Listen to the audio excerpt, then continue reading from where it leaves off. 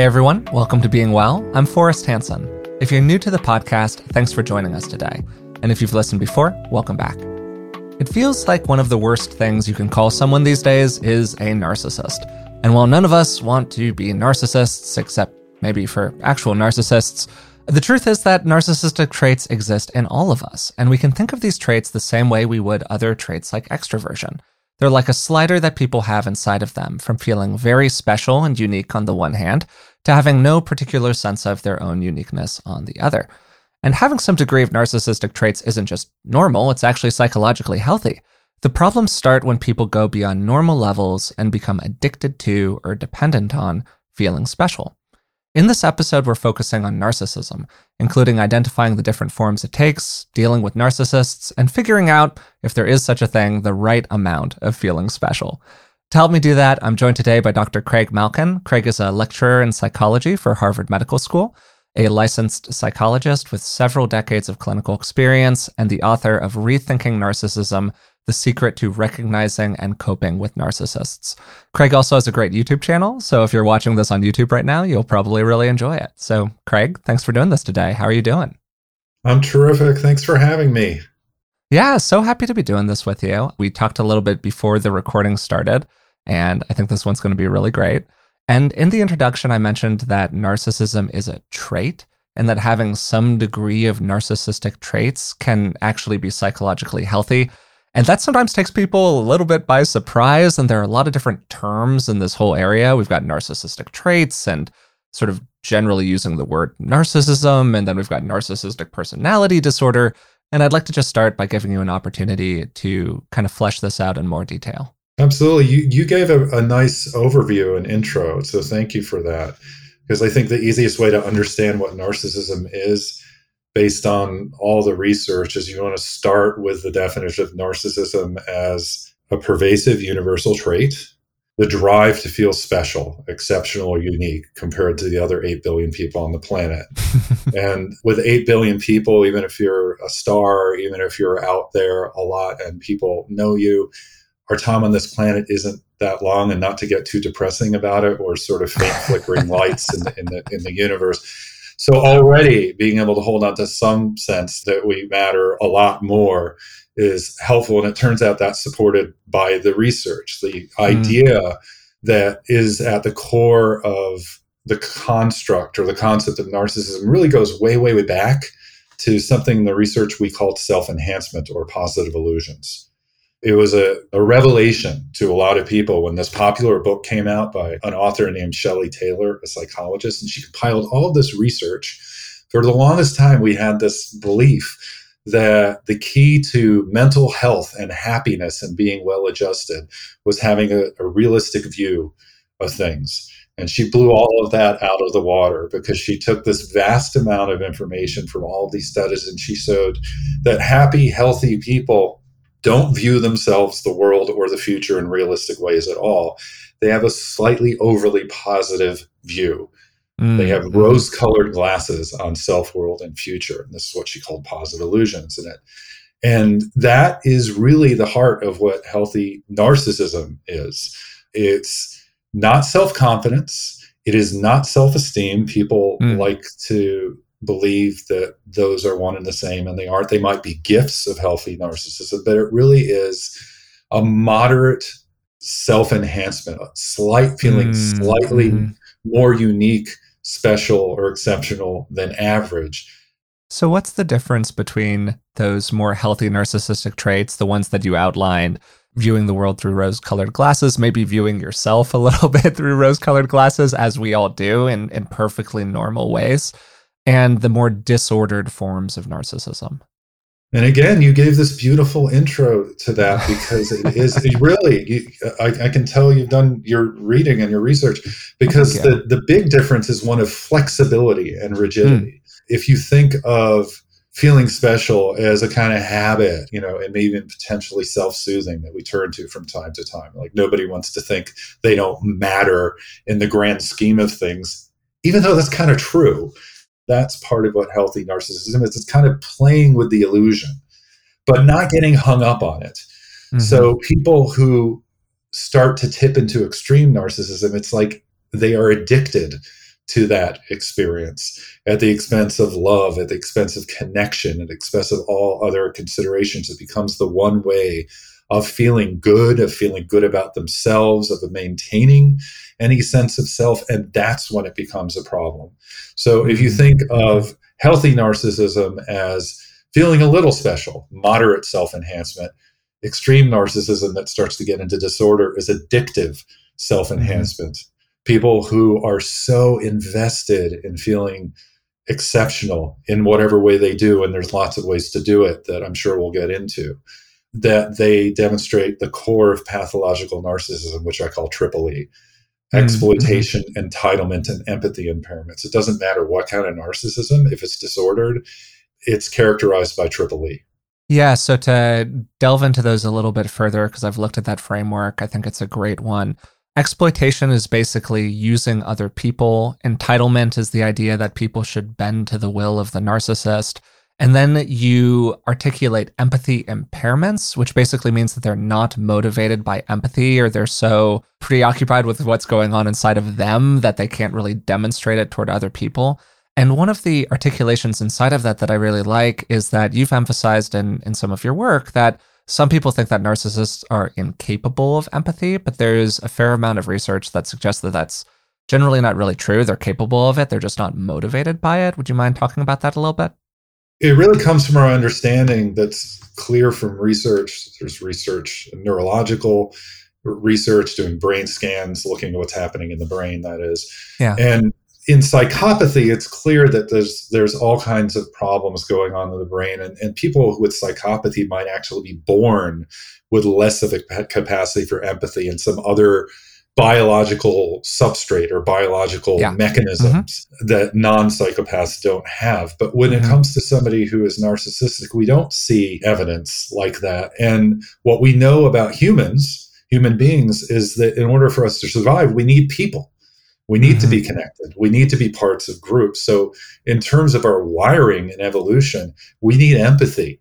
We need to be able to understand others. So most of us are born with that capacity, including people who are narcissistic. What happens is people who become extremely narcissistic, it becomes blocked. That we also know from the research doesn't mean zero empathy.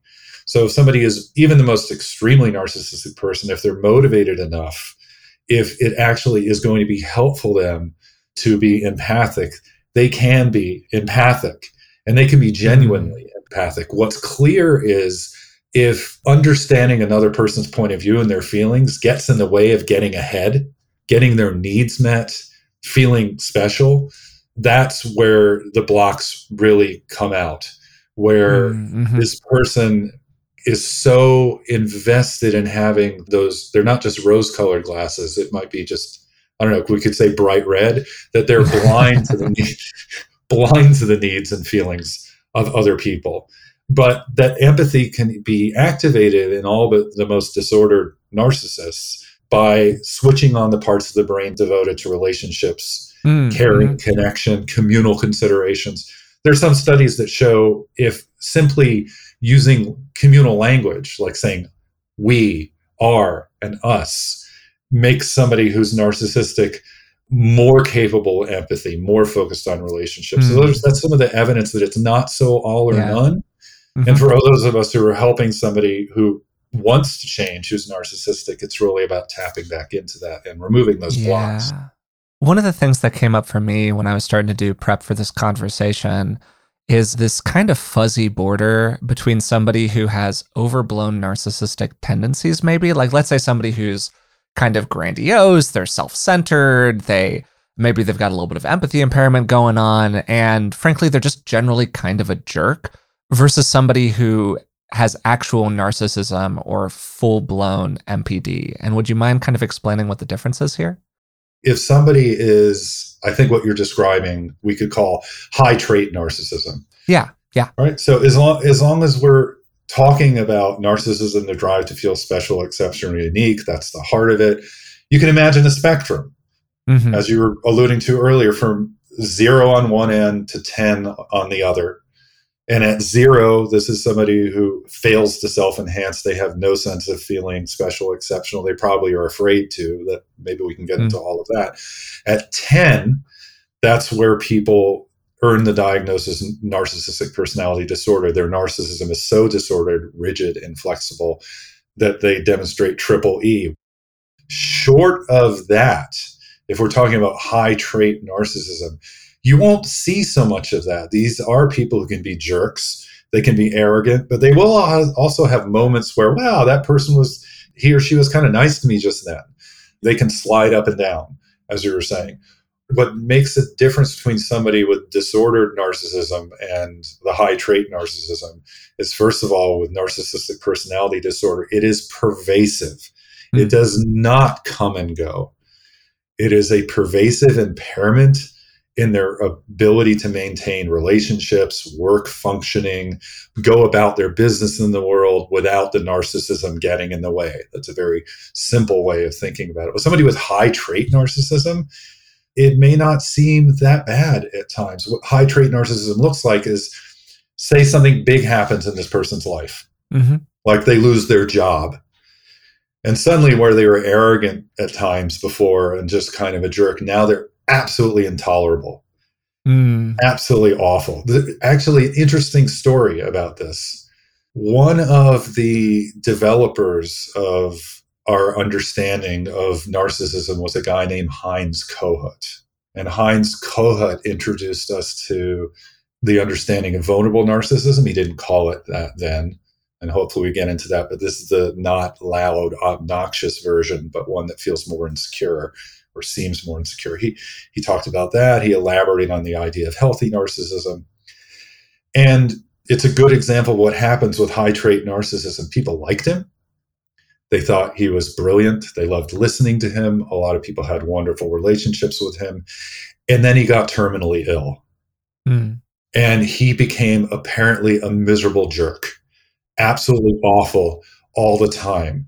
And what happens there is Kohut, and this is for people with high trait narcissism, they face a loss or something that shakes their sense of feeling special where their environment usually maintained it. And they have to get entitled to kind of refuel.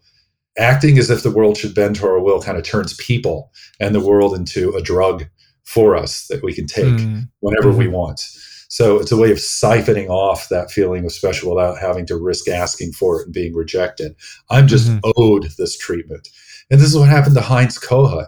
There's a fascinating little footnote to the history of the development of the ideas. No doubt he had a bit of a narcissistic character, and that's why he was so good at understanding it. That's really interesting. I mean, I'm generally familiar with Kohut's work, but I wasn't familiar with that particular story. And that really puts kind of an interesting spin on a lot of it there. And you mentioned a second ago this idea of more vulnerable or covert forms of narcissism. So we have kind of a stereotypical image in our head of what a narcissist looks like, right? But the truth is that narcissism is kind of sneaky and narcissists take a lot of different forms. Would you mind explaining some of those forms and breaking down what they look like in practice? Absolutely. Let's go through the whole range, beginning again, just reviewing. Think of narcissism as the drive to feel special, exceptional, unique. As soon as you hold on to that as an idea, then it becomes clear that there are lots of ways to do that. Yeah. And the one that everybody knows is the extroverted or grandiose, or sometimes called overt narcissists. They're loud, chest-thumping braggarts. Reality TV stars are a great illustration of this brand of narcissism. And they feel special by virtue of their looks, their money. They're striving for overt ranking compared to other obvious ranking that is obvious in the world. You can see it. It's very visible. Yeah. That's the overt. And that is what I often refer to as the narcissist we all know and loathe. That's what most people think of as narcissism. The second most commonly discussed these days and misunderstood is covert narcissism.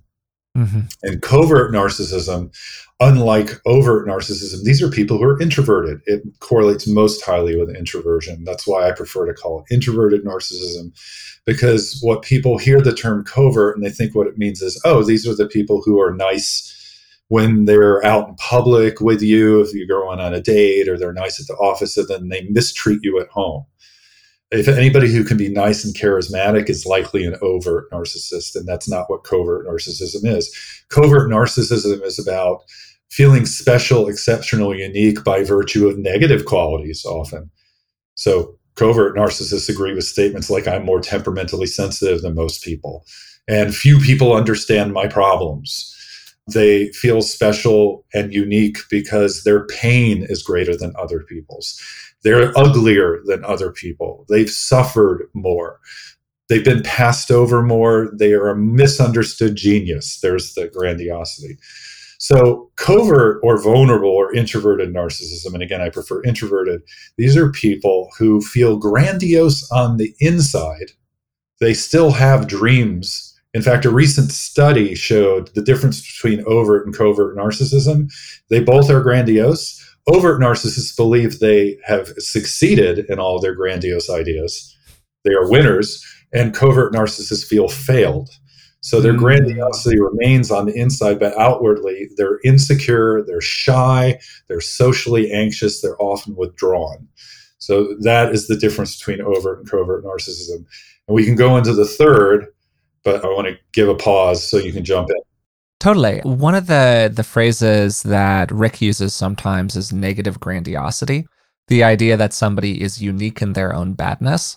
And I think that it's great that you're highlighting that as a really important way that this drive to feel special or entitled or unique or however we want to frame it can show up for people. Because when we have a word like covert, there's an association where somebody's trying to hide or disguise themselves, like you were saying. And there can be an element of that, maybe like a shrinking away because I'm just such a flawed person that no one would possibly want to interact with me. Exactly. But that's not the primary presentation of it. It's more about that inner feeling of worthlessness. That's exactly right. Yeah. The one thing that the public discussion gets right about covert narcissism is it's harder to spot.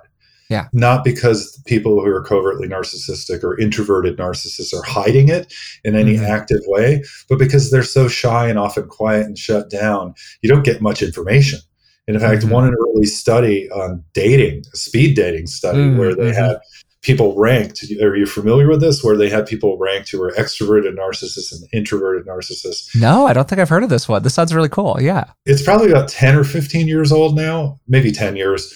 Daters who were paired with somebody who ranked high in extroverted narcissism were like, oh yeah, this person is totally narcissistic. The daters who matched with an introverted narcissist, they really couldn't tell much. Yeah. There just wasn't enough information.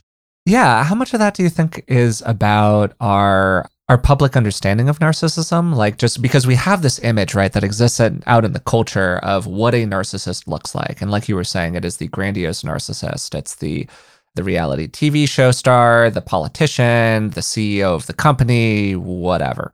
And we don't really have as much of like a popular conception of introverted narcissism. It's maybe becoming more well-known, but it's just not really out there in the space. When people are aware of it, do you think that they become better at recognizing it, or do you think it's inherently hard to see? I think if people are aware of it, because you and I are going to talk, I think, about some tells. Yeah, for sure. For narcissism, particularly extreme narcissism, regardless of type. And if people are aware of the kind of patterns that show up, I think it would be easier to spot early on. This is one of the things I help people with. Yeah. There are things that you can see in those early interactions, even with someone who's quiet and shy and withdrawn, just patterns of thought that come out. Yeah. So you mentioned a third form that narcissism takes. It's referred to as communal narcissism. I actually first bumped into it, I think, from watching your videos and through your work. So I would love to talk about it a little bit here, because I think that it's a form that narcissism takes that is probably particularly prone to showing up in self-help and personal growthy communities like the ones that I run in. So we should probably spend some time on it. So again, you have to have a little of a sense of being able to stand out from people in some way, having something special enough to say we can go on YouTube, or we can do podcasts, or we can put ourselves in a position where we're trying to help people, right? So it's bound to show up in helping communities. Communal narcissism is people who feel special or exceptional or unique by virtue of their capacity to help, to be altruistic, to be caring, to be giving, to be connected to the community, to be benevolent. It really is defined by one item that I often trot out when I'm talking to people and they want to know what communal narcissism is. Communal narcissists agree with the statement, I'm the most helpful person I know. Now, this is that distinction between healthy and unhealthy again. Some of that is obviously going to fuel people who are giving on a large scale, people who are philanthropic, people who want to rally community causes and be at the head of them. Where it becomes a problem in somebody is obviously disordered in their communal narcissism is if it's all that matters to them. And we see this happen. All right. This is, and on the small scale, this is the friend who's always involved in some kind of cause for giving. And this is the friend who, if you say, you know what, I'm sort of thinking about giving to some other charities this year, or can I hear more about this? They act like the most selfish person on the planet for not rallying to their particular cause. Or even more common, if you don't seek them out and you sought some other friend out when you were having trouble, they're going to be upset. They're going to feel irritated. They're going to feel spurned by you. And so that is extreme communal narcissism, because of course that shouldn't matter if you care about someone. So what if they went to somebody else for support? This distinction, I think, is really important, and I would love your help with unpacking it a little bit. To be really clear here, having some aspect of these beliefs, or maybe aspiring to be the most helpful person you know, or the most caring person in your community, or the most positive influence on other people, whatever, can be a perfectly healthy, aspiration. You know, these are not bad things to want for ourselves or for the world. And I think it's probably pretty normal for people to have an aspect of themselves that wants to receive praise when we do something good, right? We really did good to do a good deed out in the world. And there's part of us that's like, well, you know, it's not about receiving the positive feedback, but I wouldn't hate to receive some while we're at it. You know, that seems perfectly okay to me as well. Yeah, but there's this differentiation, right, between all of that and it being the primary thing that somebody's trying to get out of it. Yeah. When at the center of someone's character it's the drive to feel special, and that's what organizes every part of them and how they relate and who they are, that's when it's disordered. If we've got a touch of it and we rely on it sometimes to kind of get things done or, you know, relate to people, you know, that's normal. Yeah, and we've spent time on the podcast in the past referring to a variety of profoundly exploitative gurus and cult leaders and personal growth personalities that are out there in the world who are difficult to talk about because there might be an aspect of something that they're teaching or something that they're doing that really does have an element of truth or support or that has really helped people or whatever it might be. But you see, once you delve certainly a foot below the surface, if not a mile below the surface, that underneath that is all of this bad behavior that's manifesting itself. And often the roots of that bad behavior are this sense of entitlement, invulnerability, exploitation, all of the things you named earlier. You touched on something so important too, when we were talking about the distinction between healthy and unhealthy narcissistic traits. And I'd like to say a little bit more actually about the measures too, because they're such a clear illustration of what those healthier traits are. But what we know, both from working with people who are narcissistic and also measuring the trait and seeing how it operates internally, is that healthy and unhealthy narcissism don't rise in perfect step with one another, but they're moderately correlated. They're somewhat related, but somebody can be super high in healthy narcissism and have no unhealthy narcissism. And someone can be super high in extreme or unhealthy narcissism and have no healthy narcissism. But what very often happens is you get this combination. So this is where you see these grand characters who have wonderful ideas, inspirational, precisely why they can become gurus or rally people to their cause or create a whole movement in psychology like Kohut did, right? So they have all those wonderful qualities. And alongside that, they also have these exploitative, entitled, empathy impaired behaviors. Yeah. But they are not one and the same. And we know this for a fact because you can also look at just the history of politics and leaders like presidents. Psychologist Ron DeLuga and another psychologist, Scott Lilienfeld, applied the measure of traits for narcissism to presidents and politicians. What they found is most presidents of the United States rank high enough in narcissism to be called narcissists. Sure. Yeah. This is one of the empirical demonstrations, which is not a surprise. Yeah, totally. If you feel special enough to lead an entire country, you might have a dose of that. What we hope is they have none of the unhealthy qualities. Sometimes that's true, sometimes that's not. Yeah. One of the lines that I heard, to badly paraphrase it, is something along the lines of wanting to hold political office should be a disqualification from holding it. Because you have to be a little crazy to want to be the president on a certain level, I suppose. But certainly not on my list of preferred jobs. And one of the things that you've done here in giving all of this information, Craig, is you've already given us some of the stuff to look out for, right? You've done a lot of identification. You've named different traits, different ways that this can show up, and then underlying all of those different presentations is that Triple E framework that you named early on, and then the overriding drive to, like we keep on saying, feel special or unique. But particularly on the milder end of the spectrum, so we're not talking full-blown pathological malignant narcissism, but some of the ways that it can show up in people that certainly can cause a lot of harm to personal relationships, might make the person a complex romantic partner, or just kind of a moment when you're in the office with somebody else and you go, maybe I should sort of watch out for this person in a certain kind of way. Yeah. What are some of the early red flags that you teach people to watch out for? One thing to bear in mind when we're trying to think about these flags is what drives unhealthy narcissism. Mm-hmm. The heart of it is that narcissists are insecurely attached. Yeah. I want to explain that because not everybody who's in insecure attachment is common, unfortunately. And narcissism, when it's used as a coping strategy, either consciously or unconsciously, is just one way to cope with attachment insecurity.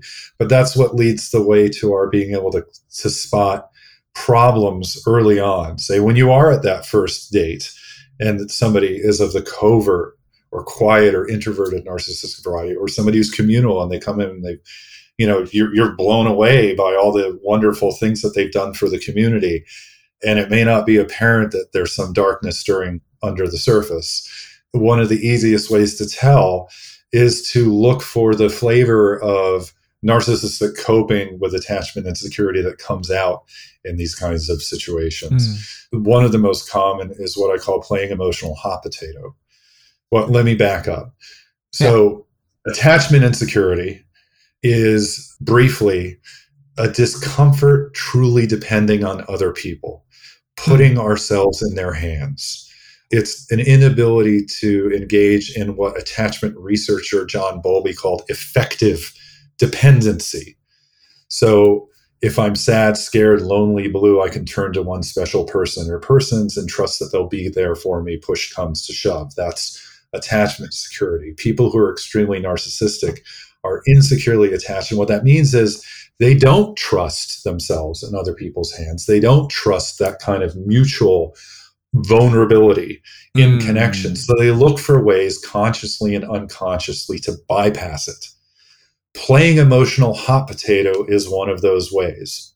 So playing emotional hot potato is if you meet this person early on for a date, you're talking about different experiences on the job, and you're saying to them, I have this coworker, they're so hard to get along with, but I think I'm planning on doing this. And the person you're dating said, nah, I wouldn't go that way. I think you're going to run into trouble with that. Let me tell you what I think about it. And they immediately sort of shift to all the ways why that's going to go wrong for you. This is a situation where somebody is propping up their sense of feeling special by portraying themselves as having the knowledge, knowing how to do things, and diminishing your sense of your own knowledge or wisdom. That might have been a more obvious way I described it. I could probably come up with subtler ones. But the idea here is that somebody who's narcissistic doesn't want to experience those feelings of, I'm not sure what to do. If the person doesn't say, oh my gosh, I don't know what I would do either, that's a mutual moment of vulnerability, right? If instead they shift immediately to sort of this knowing perspective, not a great sign. Mm. if they can't show any of that, because then that's about bypassing any feeling of vulnerability by saying, I don't want to feel like I don't know what I'm doing here. Here, you take it. Saying and doing things to make you feel like you're the one who doesn't know what's going on. That's playing emotional hot potato. A more extreme example, I had a client who was dating a guy and she was applying to graduate school, and he would look over her shoulder and say, are you sure that place is the best fit? I mean, I can think of places that play more to your strength. I'm just concerned that you wouldn't be happy in a place like that, right? It sounds caring. It sounds like he's trying to help in some way, but he didn't know what he was doing for his life. He was completely lost. He never talked to her about it. This made me sit up and take notice a moment like this, because I'm like, she was already feeling all kinds of self-doubt now. I'm like, this is one of those moments where he's passing off that feeling to her, and he's the one who knows the right way through this. Just kind of speaking from the perspective of somebody who might be listening to this right now, I can think of plenty of moments in my life that I'm looking back on and going, well, I didn't really think that this person was operating in a way that made a lot of sense for whatever reason, and I had some questions about it or some concerns about what they were doing, and like, maybe I didn't love how they were answering the question on the test or whatever it was. What sort of differentiates that from the more problematic forms that you're describing here? Is it just the level of empathy and consideration and willingness to drop into my own not knowing or insecurity and so on? Okay, all right. So if it feels like a suit of armor. Yes, it's gotcha. The mutuality. It's the struggle. It's like, oh my gosh, that sounds like such a hard situation with that guy. Yeah. I'm sorry you've been going through that. Gotcha. I love what you said about this. I just had some other concerns about how it might invite reactions that you don't want to face. I love how you were thinking about, talking to the boss first or something like that, where you're at least acknowledging there's no right or wrong here. It's an uncomfortable situation. I get that. And giving some credence to the fact that the person has some wisdom and understanding of their own, even if it's a little bit. So it's bringing the empathy. If what matters most is me showing that I've got a good idea, you've kind of lost sight of the fact that this person is in pain.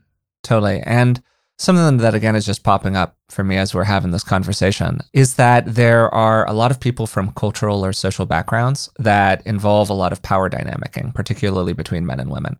I'm thinking of a friend of mine in particular who came from a background that was what I would describe as like a pretty traditional conservative background in terms of, men are generally positioned as the knowers, all of that. And he had some tendencies for a period of time to really kind of forward and center his own view, particularly when interacting with women in this sort of way that you're describing. But I would not describe him as somebody with particular super high narcissistic tendencies. He was just kind of raised in this tradition.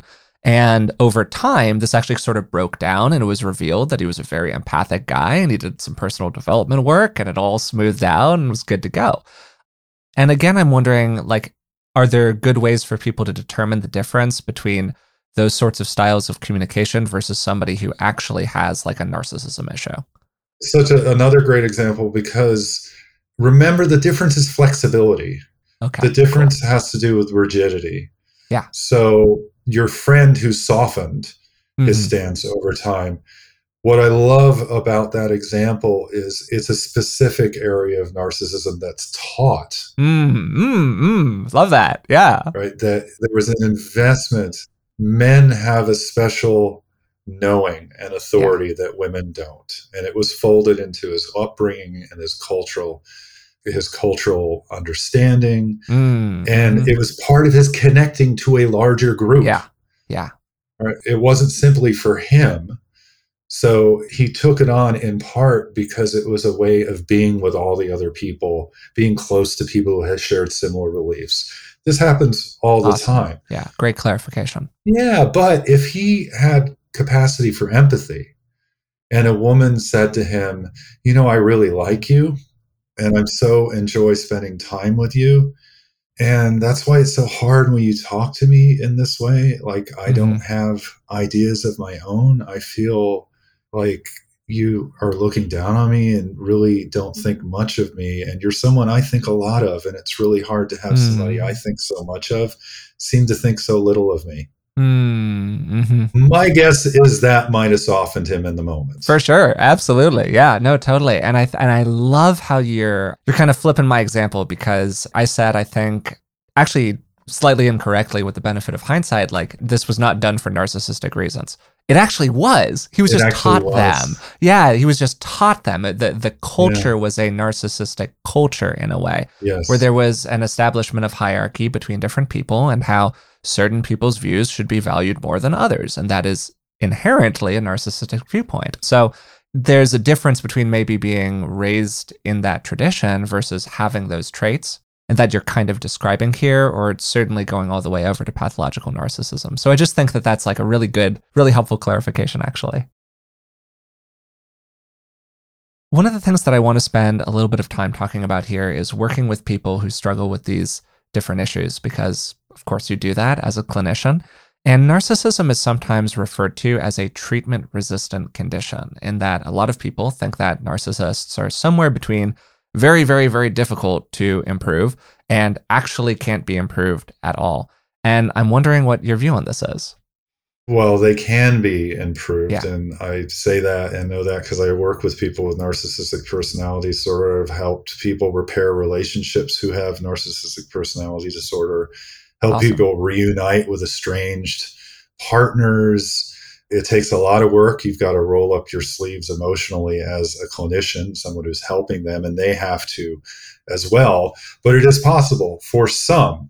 And I want to put a caveat out there, because for survivors, people who have been hurt by somebody who has narcissistic personality disorder, people who have been abused even, and not all people with narcissistic personality disorder abuse. Many do, not all do. Many people who are abusive don't have narcissistic personality disorder. But enough do that there are people who are abuse survivors who've encountered someone like this in their life. And they're very understandably attuned to some kind of implication that there was something that could have been done. It turned into a kind of implication of self-blame, that there was hope there and I didn't do something right. That's what he's saying, and that's not what I'm saying. It is, particularly in the case of abuse, it is 100% on the shoulders of the abuser to change. No one else. We can relate to people who are abusive and have character or personality disorders in healthier ways for us, and help people do that too, but it's up to them. And the key to helping anybody with narcissistic personality disorder begin to change is to teach them to relate in securely attached ways. It really is that simple. The idea of the approach is simple. The work is hard. How do you do that? But that is what helps people with narcissistic personality disorder to change. To the extent that you're depending on feeling special addictively, you cannot depend on people. If you're truly depending on people, you're in touch with real needs, real feelings, bringing them to relationships, hearing from others, and being able to connect in them. That's what attachment security is. And we know extremely narcissistic people aren't securely attached for lots of reasons, and they will tell us. So if you ask somebody who's extremely narcissistic, would they prefer a loving, caring partner or a trophy wife or husband? They will pick trophy wife or husband. They will say that. This is about the definition of being insecurely attached, right? They're looking for somebody who props up their sense of feeling special, not somebody who helps them feel close and connected. So when I'm helping somebody with narcissistic personality disorder, even high in traits, I'm trying to create opportunities for them to have embodied emotion with me. And even in imagined interactions between them and others, and them and maybe even their younger self, embodied emotion in connection. And I will give a clear example of that. Yeah, please. When I first start working with somebody who comes to me, and there's a selection bias here, right? This is where the treatment resistant problem comes in. If somebody is grandiosely extroverted, narcissist enough that their world is working fine and supporting them, and that they got tons of fans and followers, maybe they're a celebrity and it's perfectly intact, they're probably not going to show up on my doorstep. Yeah. There's lots of ways that can happen. And if that's all they want, they're not going to show up. They have to at least feel like there's a problem. So the people who come to me have some capacity to say, I think something's wrong. even if it's just I keep blowing out relationships. Yeah. But it can be more extreme. I've had people call me up and say, I feel like a monster. I feel like I've been a monster all my life. Wow. And I've had people come to me that way. So, but they have to say something. And then they come in and I start with them along the lines of, so tell me, what are the patterns that happen and concern you? Like when does it go wrong? They might tell me a story. It's like, oh, it sounds like you had with your wife, she was feeling like you were talking down to her. You're being condescending. Is that right? Yeah. Do you agree with that? Yes, I do. So you've got a part of you that gets condescending. Let's start to introduce parts language, right? You've got a part of you that gets condescending. Yeah, I really do. And I can really tear into people. I can rip them to shreds. Okay. But you're not doing that with me right now. No, I'm not. Okay, so it's a part of you, not all of you. That's right. What I'm doing there is I'm trying to alienate them from the behavior that we want to change. Like it's not the core of you. This is an adaptation, a survival strategy. It's changeable. And I often will say something like that.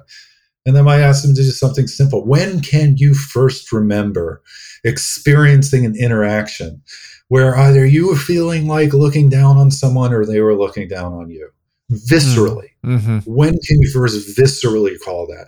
Inevitably, it's something like my dad used to say to me, talk to someone who cares. Oh my gosh, like what? How old were you? Then I get an age.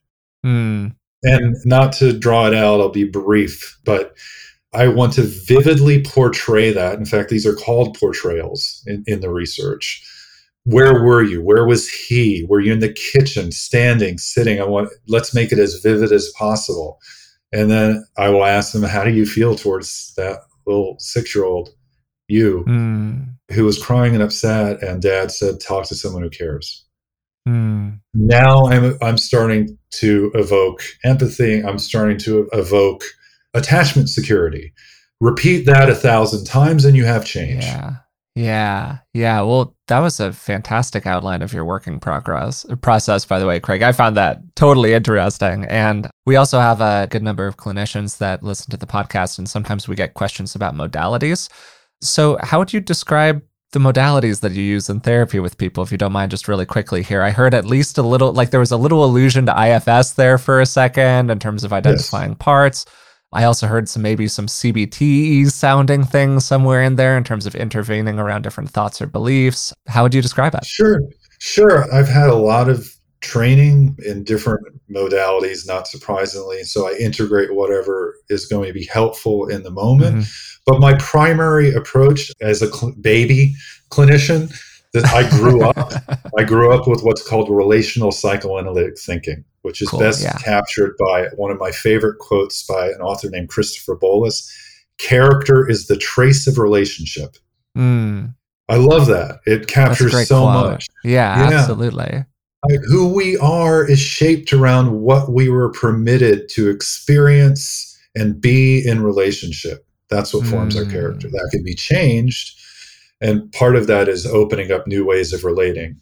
So relational analytic is, instead of Freud's idea, we believe in an unconscious, but instead of Freud's idea that we're made up of sex and aggression, relational analytic thinkers believe we are made up of people.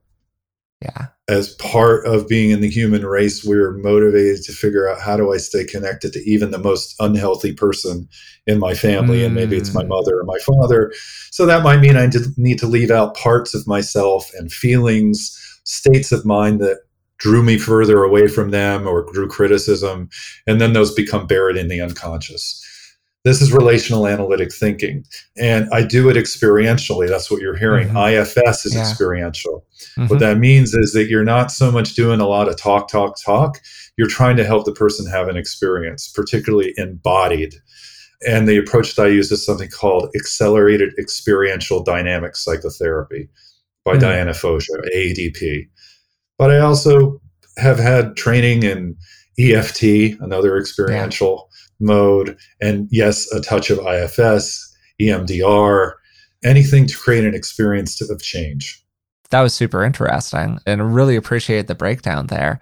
One of the things that you mentioned for just a second is essentially staying in relationship with people that we find difficult to stay in relationship with. I think that the example that you gave was staying in relationship with a mother or father where there's some content that's built up over time. And you see this inside of family structures sometimes with a narcissistically involved parent or a narcissistic child or whatever it might be, where you have a real heart connection on at least some level or another with this individual. You want to stay in relationship with them. But as you were saying, it's the responsibility of the person with the problem to go and do something about it.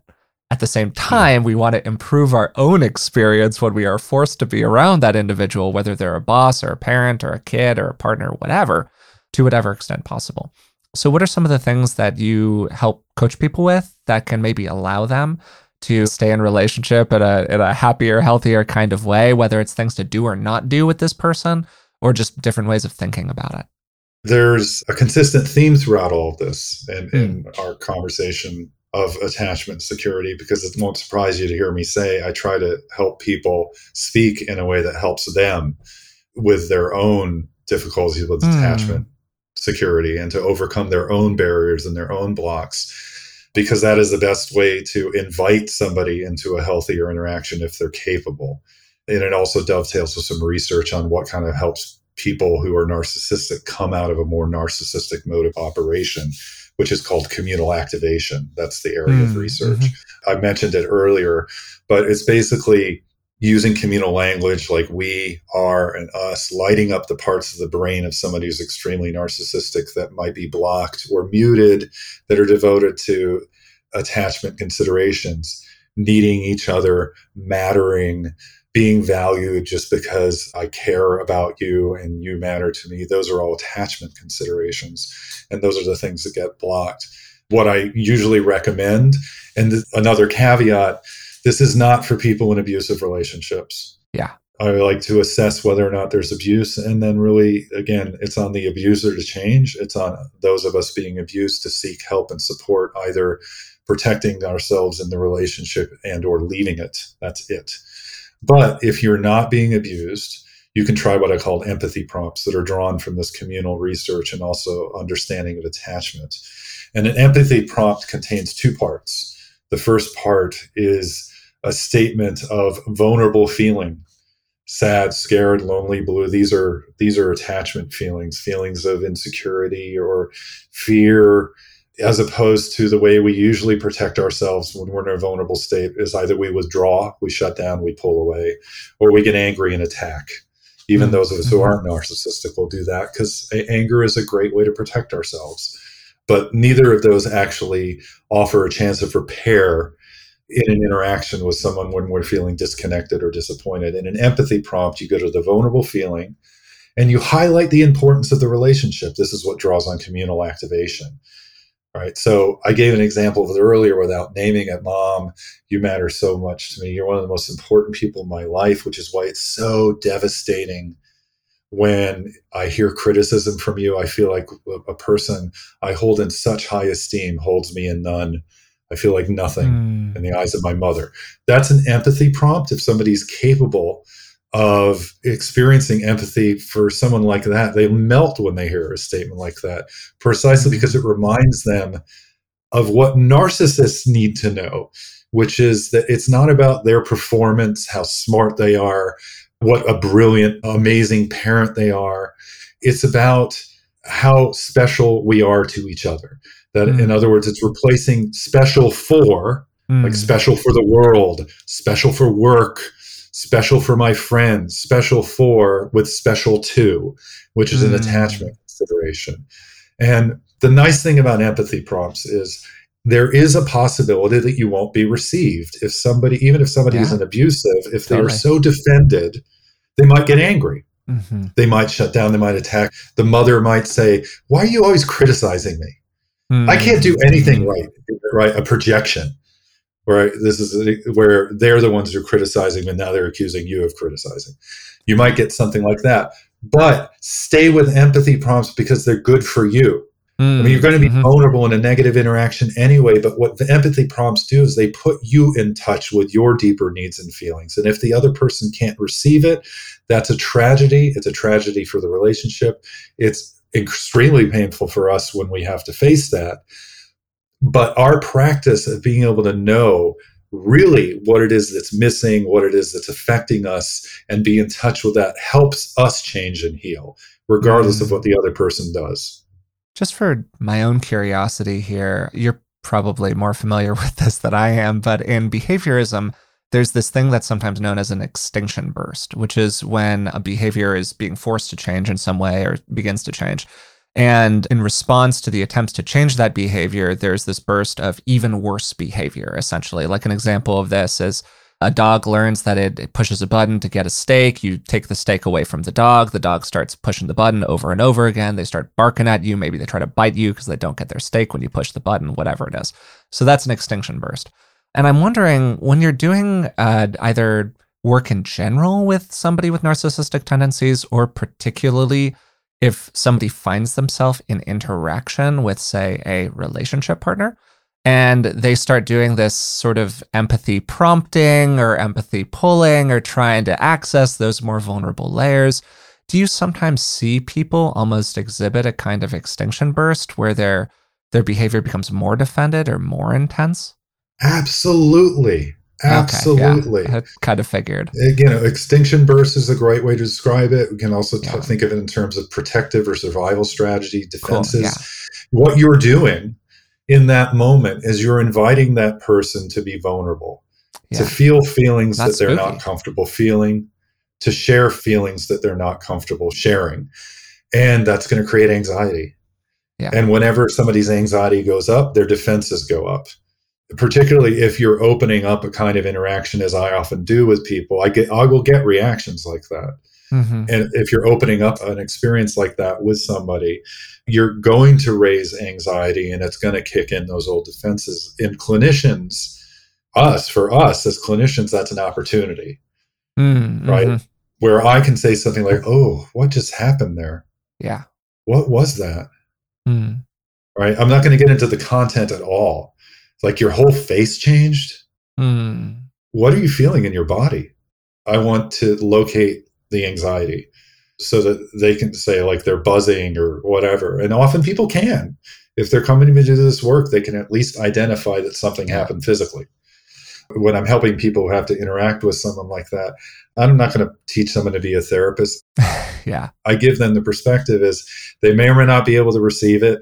In fact, even if it's working, they may not receive it at the time, but it's good for you. Mm-hmm. And even if you decide to end this relationship, it's still good for you. Yeah. Even if you get the wrong response, it doesn't mean you're doing it wrong. Yeah, no, I think that's a really, really important reminder at the end there. Just because you get the wrong response doesn't mean that you're doing something wrong. So for couples or partnerships that I'm sure that you've worked with, where there was a partner who had some narcissistic tendencies, but there was also a feeling of mobility. They weren't totally entrenched inside of those tendencies. They weren't being abusive, but, they had an issue here. What do you think really differentiated the couples that got better from those that didn't? They have a capacity to repair. Inevitably, I have this saying that we can't get close enough to touch without stepping on each other's toes. That can happen intentionally, can happen unintentionally, but it's bound to happen. It doesn't matter that you stepped on someone's toes. I mean, it matters because it hurts, but that's not the issue. The issue is what comes next. It's always what comes next. You say, "Oh, that must have hurt. I'm so sorry." Or do you just act like, "Oh, what are you doing? You're dancing wrong. Like, why are you so close?" Right? It's what matters is what happens next. And a repair is an important part of attachment security. Yeah. Being able to acknowledge pain.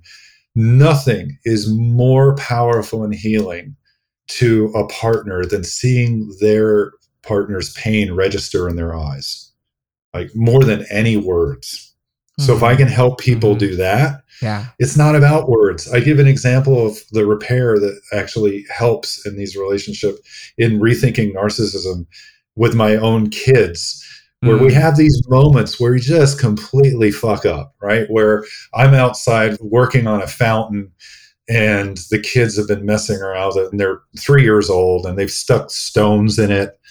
And now it's dead. That destroyed it, actually. But I was out there trying to fix it, and I'm getting angrier and angrier. Yeah, for sure. Then my girls come home, And they come out onto the deck where I'm trying to fix it, and I'm so wrapped up in it, I don't even say hello.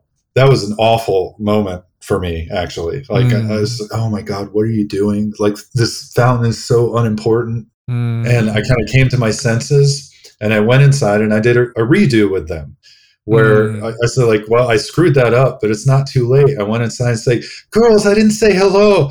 Hi, Anya. Hi, Devin. How are you? And I made a big show of it. And now they're not going to remember, especially at that age, in the way dad screwed up or like the hurt that caused. What matters is what I did next.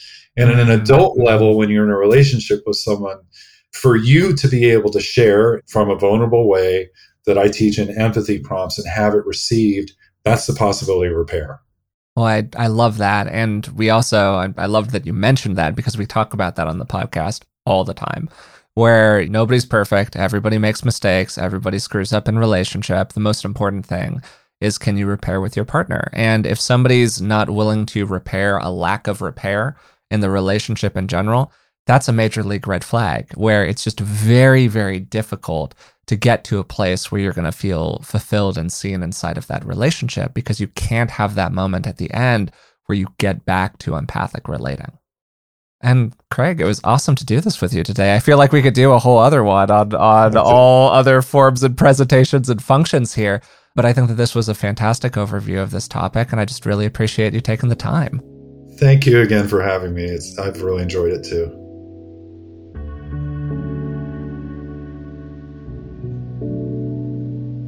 I really enjoyed today's conversation with Craig Malkin, where we talked about narcissism. We covered a variety of topics, including the difference between narcissistic traits and more problematic or even pathological forms of narcissism, the different ways that narcissism can show up in people, and also Craig outlined some of the ways that he works with people who are dealing with their own problematic narcissistic tendencies. We started by talking about what narcissistic traits are, and this sometimes takes people by surprise, but the truth is that most of us have narcissistic traits of one kind or another, and it's actually healthy for people to have some degree of narcissistic traits. As Craig said during the beginning of the conversation, it's actually healthy for us to view ourselves and the world around us through rose-colored glasses, at least to an extent. The problems emerge when people become addicted to or dependent on their unique feelings of specialness, and then fall into this framework that Craig refers to as triple E. And the 3 E's are exploitation, entitlement, and empathy impairments. Narcissists use others for their own ends. They believe that other people should bend to their will. That's entitlement.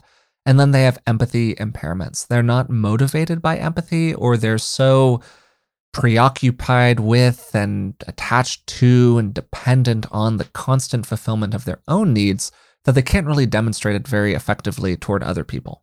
And it's helpful to think of narcissism as a distribution. You've got people on the one hand who have no sense of their own specialness, and that has its own problems. And then you've got people on the other hand who are on the total far end of malignant narcissism. They are intractable in their narcissistic beliefs and behaviors, and these people are very, very, very hard to treat. And there are important differences between people who are overly entitled or are too puffed up on themselves or whatever else, and people who have full-on narcissistic personality disorder. NPD is a pervasive pattern of behavior that is present all over somebody's life. If somebody is just really into their appearance or something, they have maybe one particular area of their life where these tendencies show up, that doesn't mean that they have narcissistic personality disorder. It has to be pervasive. And generally speaking, it's really helpful to keep in mind that NPD is normally thought of as a defense mechanism against a deep reservoir of shame and feelings of worthlessness that a person has. This means that full-on narcissism is essentially overcompensation. They're so insecurely attached. They're so uncertain that they can be loved just for who they are. They don't know if other people will actually show up for them inside of a relationship. They aren't sure that there is anything truly stable inside of themselves. And because of this, they have to constantly fill themselves up with reassurance. And if those sources of reassurance disappear for even a moment, they can fall into some really problematic behaviors. We then talked for a while about the different forms that narcissism takes. People are generally familiar with what are known as overt or grandiose narcissists. This is the conventional Patrick Bateman version of a narcissist, right? They present as having high self-esteem and a sense of personal superiority. They're overconfident. They're willing to exploit other people for their own gain. And they're very hostile and aggressive when they're challenged by other people. Then there's this other form of narcissism known as covert narcissism that we spent a little bit of time talking about. And this is generally more associated with introversion. And it often occurs when people feel that they are unique or special in the bad things that have happened to them. They are extremely woe is me. They think that nobody could ever understand their own suffering. Maybe they feel like they are truly special and unique, but they have been really stymied in their ability to give that specialness and uniqueness to the world. There are a lot of different forms that this one can take, but it's often a bit more challenging to recognize, particularly right off the bat in something like a dating environment. We have a really strong cultural conception of what grandiose narcissism looks like, but we don't really have one as much for covert narcissism, and that's why education around it is so important. Then there's this third form of narcissism that, if I had to bet, I would say has probably been on the rise since the social media era began, and it's known as communal narcissism. And these are individuals that promote themselves through a supposed commitment to communal goals. They regard themselves as especially nurturing and understanding and empathic, and they make it very clear to other people often that your concerns and problems are really shallow, while mine are deeply meaningful. I am supporting all of these important causes while you are just wrapped up in your own problems. And they might strongly agree to statements like, I am the most helpful person I know, I am a very positive influence on others, I'll make the world a much better place, I am uniquely trustworthy. And to be clear here, because this can get a little confusing, having some aspect of these beliefs, or at least aspiring to some of them, might be good or useful or even accurate. I mean, in any given room, somebody is actually going to be the most caring person in that room, and it can be okay to acknowledge that if it's really true. And we also, alongside that, might have aspects of ourselves that want to receive praise when we do something good. But for the communal narcissist, this personal aggrandizement is the primary motivation. They are involved with the cause so people compliment them, not because they actually deeply care about what's going on. Another way to put it, maybe, is that they're mostly concerned with appearing a certain kind of way rather than actually being that way. And we've talked pretty often about the problems that can emerge inside of personal growth or mental health communities around these various exploitative gurus who show up every once in a while. And what you see over and over again is this difficulty where, sure, there might be some element of this person's teaching that is really actually valuable, and people do really get a lot out of it. But at the same time, if you drill just a little bit beneath the surface, you see all of these problems, and particularly that triple E framework that Craig laid out. Craig then talked about some of the early warning signs that people can look for if they're concerned that somebody they're interacting with might have some of these problematic narcissistic tendencies. And one that he named in particular is this idea of emotional hot potato, where narcissists in general are extremely insecurely attached, and they're very uncomfortable with emotional vulnerability. They're also really uncomfortable with appearing like they don't know. So you might see examples of somebody who is constantly correcting you, or who always believes that only they know the right way to do things. And when you talk about the way that you've figured out to do something, well, they always poke 10,000 holes in it. But maybe more so than any one red flag, what to look for here is an overall pattern. A unwillingness to be emotionally vulnerable, a desire to control and influence other people, a persistent need for soothing and emotional validation from others, And alongside that, really a general discomfort when they aren't the center of attention. And this can also be true for covert narcissists, because what gets centered is their own problems, their own badness, their own whatever.